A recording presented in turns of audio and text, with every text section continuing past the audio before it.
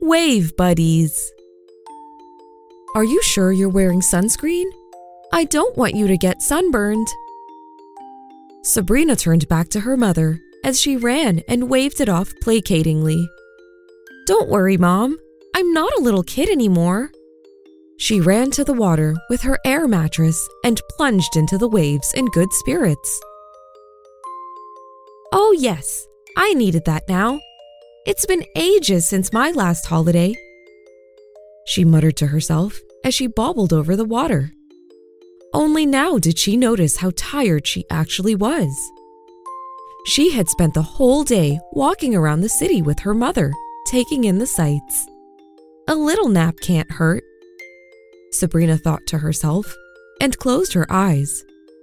When she woke up again, she couldn't tell how long she had been asleep. Sabrina looked around and was startled to see that she could no longer see the shore. Oh no! How far out am I? She thought desperately, trying to get her bearings. Water! Water! Water! I can't see anything but water! She thought in panic. In her agitated state, the girl did not notice something approaching her air mattress under the surface of the water. Is everything okay?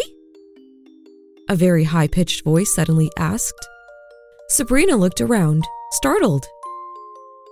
Who is this? Who's talking to me? She asked, scanning the sea.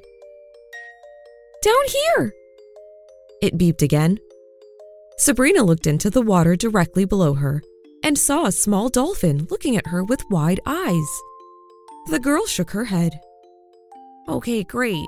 Now I'm going crazy too. Imagining dolphins and talking to them. She muttered. You're not imagining it. To hear the rest of this story and our entire back catalog ad-free, you can sign up to become a premium subscriber of the show. As a premium member of Short Stories for Kids, you'll receive a bonus premium story every Friday, a special thank you shout out, and a guarantee that your idea will be made into a story and read out on the show. So for ad-free listening and all of these other great perks, you can sign up on your Apple app with just one click or at shortstoriesforkids.supercast.com if you listen on Spotify and other platforms. You can also sign up by going to our website at shortstoriesforkidspodcast.com. See you there!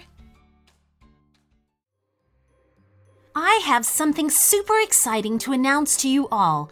Behind the scenes, we've been working on a very special book, which is full of stories that I have read out on the show.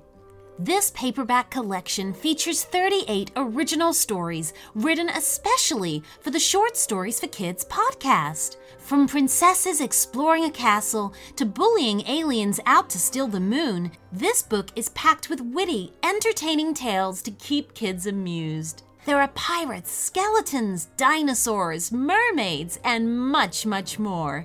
Discover for yourself just why Short Stories for Kids is enjoyed by so many children all over the world. Available on Amazon, the link is in the show notes.